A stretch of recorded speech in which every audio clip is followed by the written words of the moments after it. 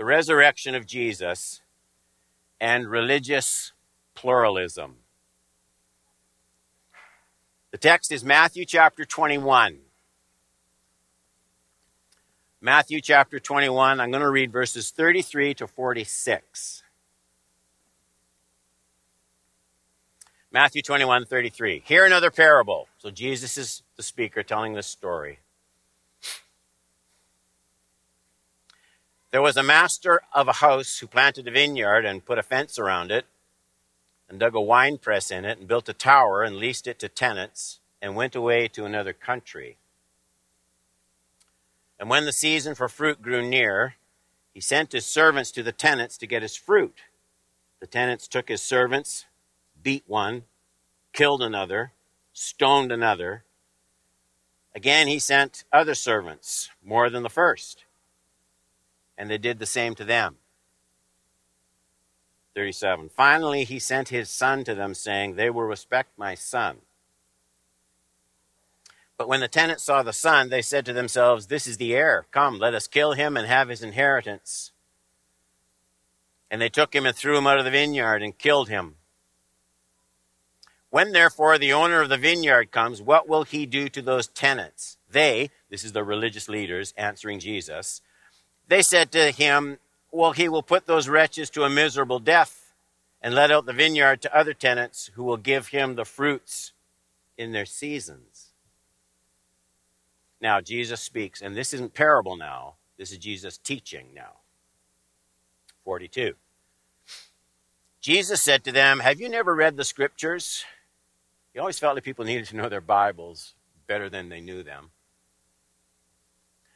Quote, the stone that the builders rejected has become the cornerstone. This was the Lord's doing. God did this. And it is marvelous in our eyes. Jesus still speaks. Therefore, I tell you, the kingdom of God will be taken away from you. Can you imagine how they felt when he said this? The kingdom of God will be taken away from you and given to a people producing its fruits. And then these words. And the one who falls on this stone will be broken to pieces. And when it falls on anyone, it will crush him. This is still Jesus talking. Look at the reaction, 45. When the chief priests and the Pharisees heard this parable, they perceived that he was speaking about them. And although they were seeking to arrest him, they feared the crowds because they, that's the crowds, held him to be a prophet. All right.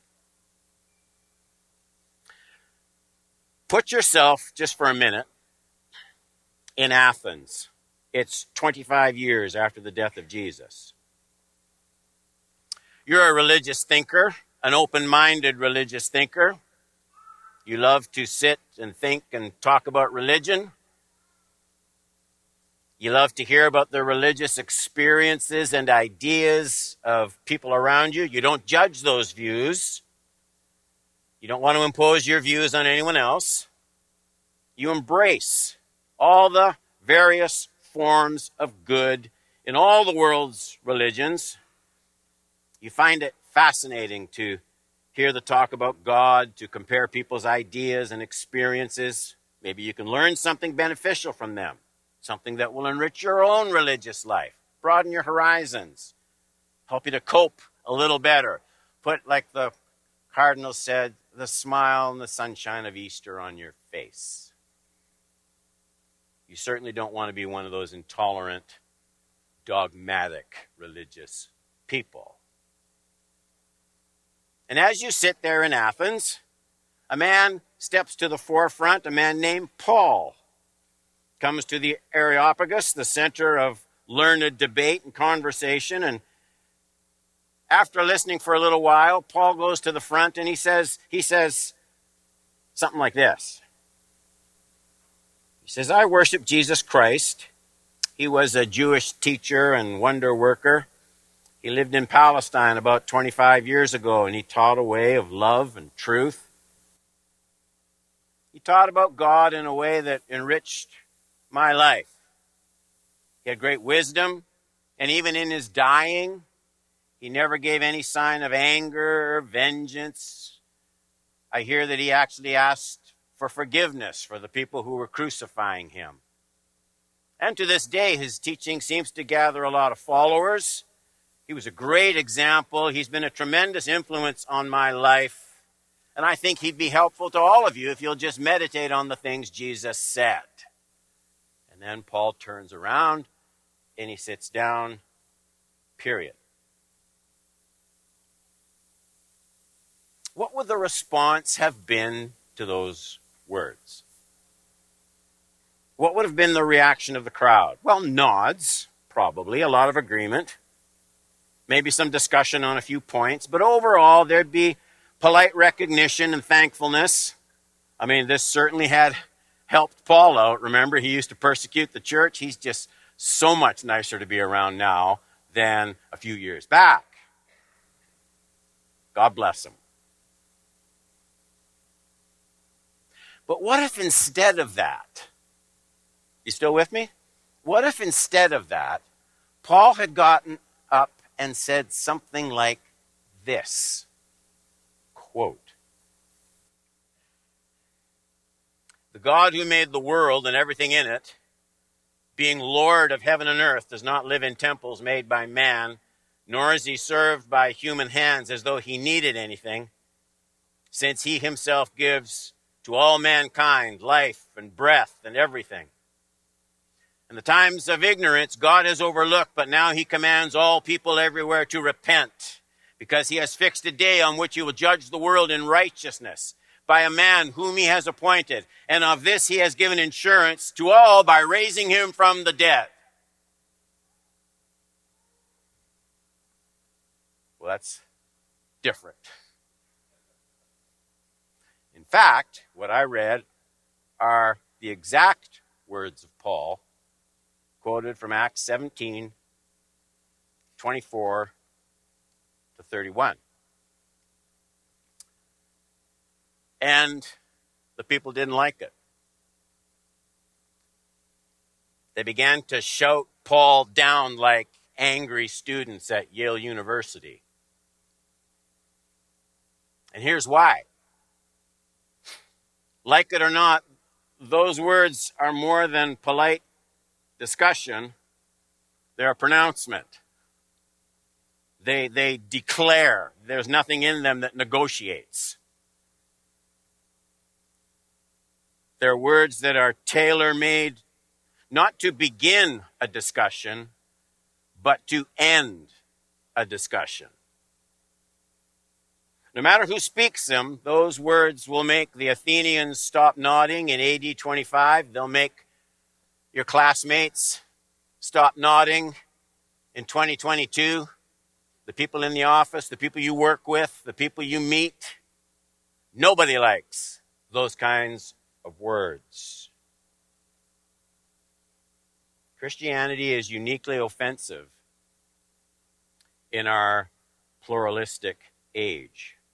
And that's because the New Testament, it just hangs everything on very narrow, particular, factual bits of real history, not the impressions of the heart and the psychological opinions of speculators.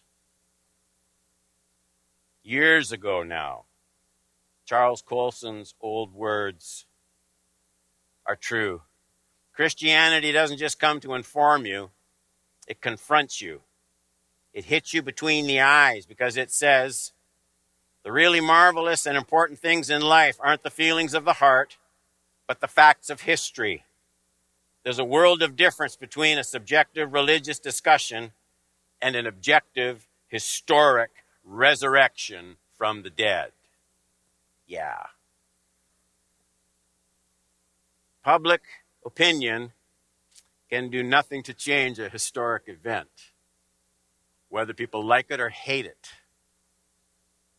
This is always the message of Easter. Easter says it's all very nice how you feel about God, how you feel about life. It's all well and good that you find purpose and fulfillment, but that's not the main thing. The chief thing isn't how you feel about God. The chief thing isn't even how you feel about yourself. The chief thing is what God has done for you in real space-time history. The chief thing is what he himself has revealed about his intended meaning in these historic events. What I want to do is I want to look at 4 marvelous truths from our opening text. Look at Matthew 21:42. Matthew 21:42. Jesus said to them, have you never read in the scriptures, the stone that the builders rejected, that's the crucifixion, has become the cornerstone. Look at, this was whose doing? It's the Lord's doing. This is God's plan, and it is marvelous in our eyes. I want to look at that verse in the context of the parable, okay, where Jesus actually uses those words. And then I want to look at how Peter interprets those same words again as we wrap up. Point number 1. These words of Jesus come at the end of a parable that he told about a vineyard owner with very wicked servants. I read the whole story. I read it because it is the one of only 3 parables that's repeated in all the synoptic gospels, Matthew, Mark, and Luke. That tells us something. Probably because its truths form the essential core of Christian belief. The vineyard is Israel. We know that. Jesus is talking to the religious leaders, the Jewish religious leaders. The vineyard is Israel, representing the people of God. God owns the vineyard. We know that from the parable. We see his great love for his people in the way that he sends messenger after messenger to receive fruit. And the wicked tenants kill all the owner's messengers. Okay, that's the story. And really, it's amazing that the owner would continue to send messengers. Would you? It's your land. Why not just destroy the tenants after the first rejection of your messenger? Why not just go and end it? We'll really never know. But this owner of the vineyard, he keeps trying. Sends a whole bunch of messengers. Finally, you know the story, he sends his own son. We're meant to pay attention to that word. It's right in the parable where it says, finally. You know what that means? It means the son is the last offer. There will be no other offers, right? Finally, at the end, last chance, we're meant to see that everything hinges on what they do with the son. Please remember that sentence. Everything hinges, last chance, everything hinges on what they do with the son. There are lots of messengers, but only one son is sent.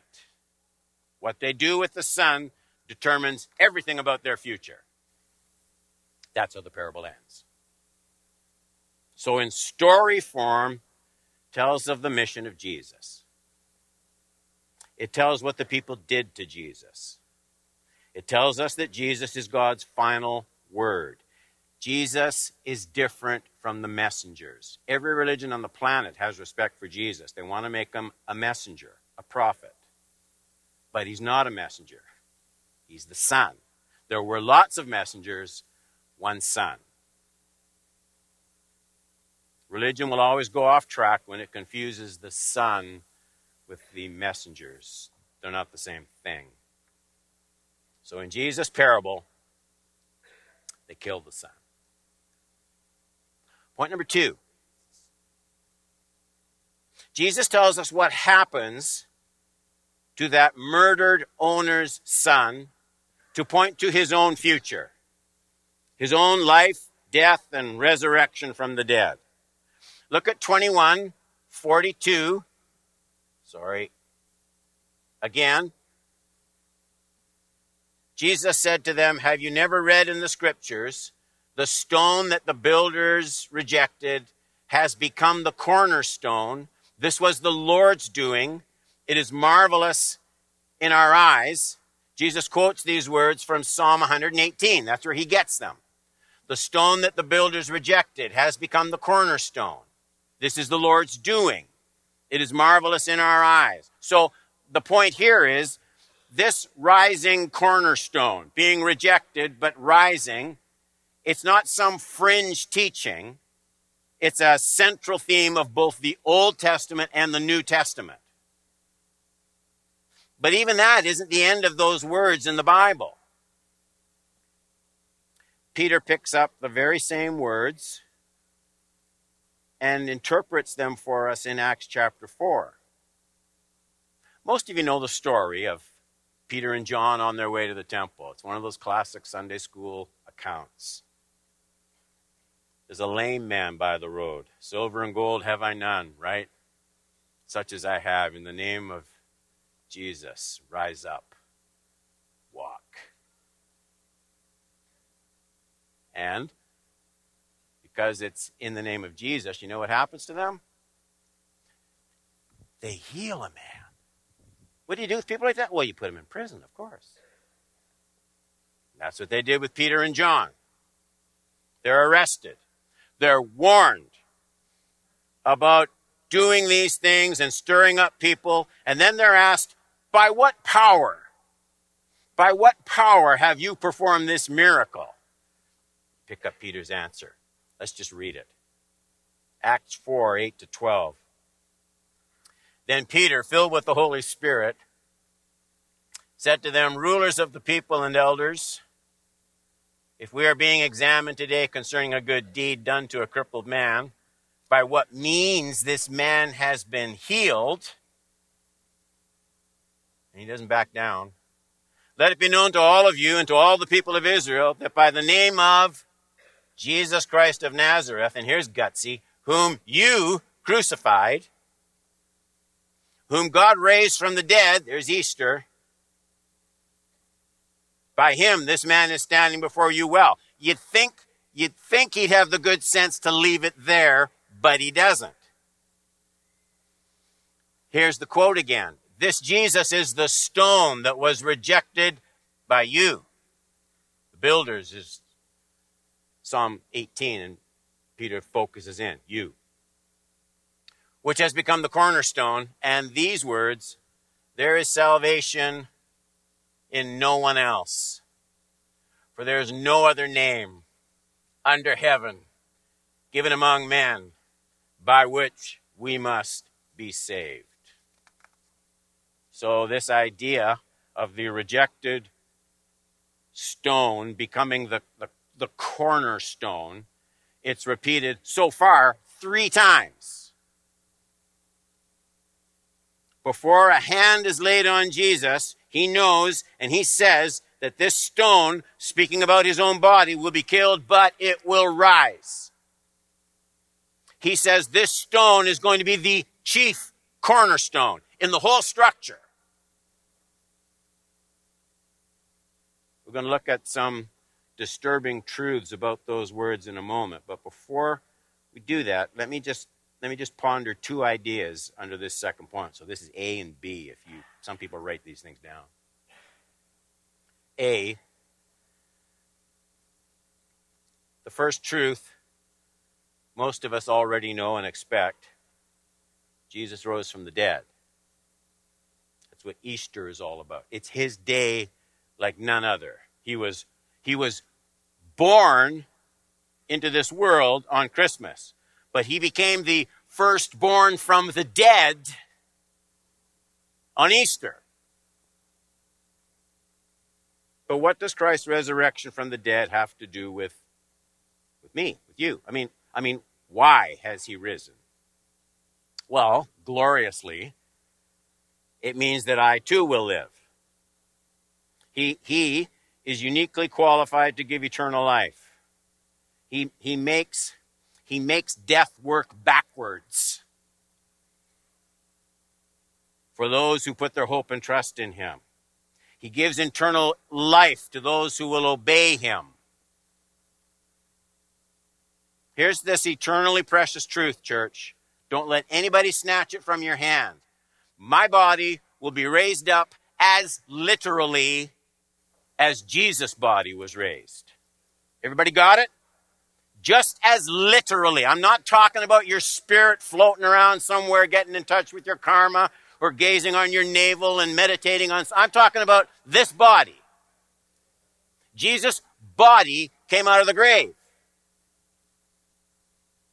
It's going to happen. But there's something else. There's something else.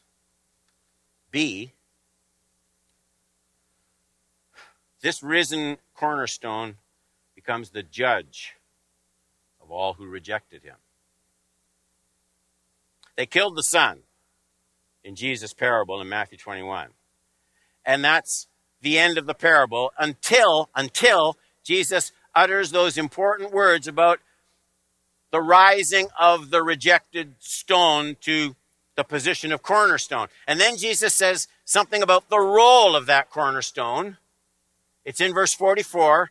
And look at these words. The one who falls on this stone will be, I didn't say this. This is Jesus. Will be broken to pieces.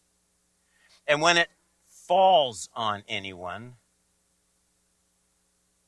what is that about? Like, you can't pretend Jesus didn't say this. They're pretty strong words. I think Paul explains the meaning of those words in his speech to those religious thinkers in Athens. We looked at them, where he says, the times of ignorance, that's before Jesus came, died, rose. The times of ignorance God overlooked. But now he commands all people everywhere. Notice the repetition. If you just said all people, that includes everywhere. And if you said people everywhere, it includes everybody. But all people everywhere, that really covers everybody. He commands all people. People in Newmarket, people in Israel, people in Iraq, people in Canada. All people everywhere. This isn't a parochial religion for people who kind of were raised in a Christian Canadian atmosphere. This is everybody everywhere. They all have to repent. Why? Well, because he has fixed a day on which he will judge how many people? Well, that many. The world in righteousness by a man whom he has appointed. How do we know who this is going to be? Well, of this he has given assurance to all by raising him from the dead. There's not a lot of people that fit in that bracket. The risen Son becomes the judge of all men. Those who believe in him, those who don't believe in him, those who love him, those who don't love him, those who choose to live life thinking about him, those who choose to never think about him. That's what this reference of the cornerstone is all about. The cornerstone then determined the foundation, the structure of every other stone in the building. That's why this particular promise, the promise about Jesus becoming the chief cornerstone after his crucifixion, it's repeated over and over again so we don't miss the wonder and the power of this Easter season.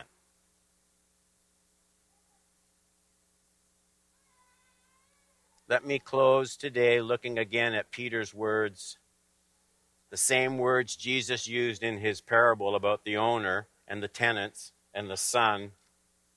Here's Peter. Let it be known to all of you,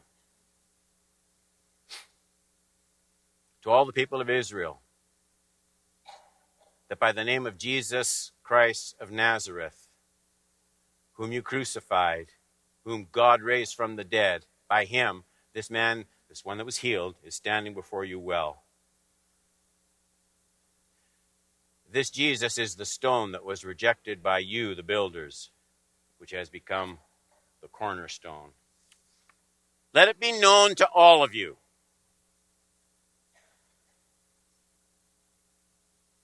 I wish that could be on every TV broadcast. I wish you could go up and down Main Street in Newmarket. Let this be known to all of you.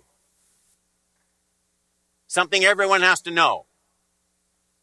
You don't have to know everything. You have to know this. Jesus is not only the cornerstone for those who happen to live in Western culture or who are interested in pursuing a study of Christianity in a comparative religions class. No. We know that because these men to whom Peter spoke already had their religion. They were devoutly religious people. Jesus overturns all of it. People must now not only forsake their immorality, they must not only forsake their dishonesty,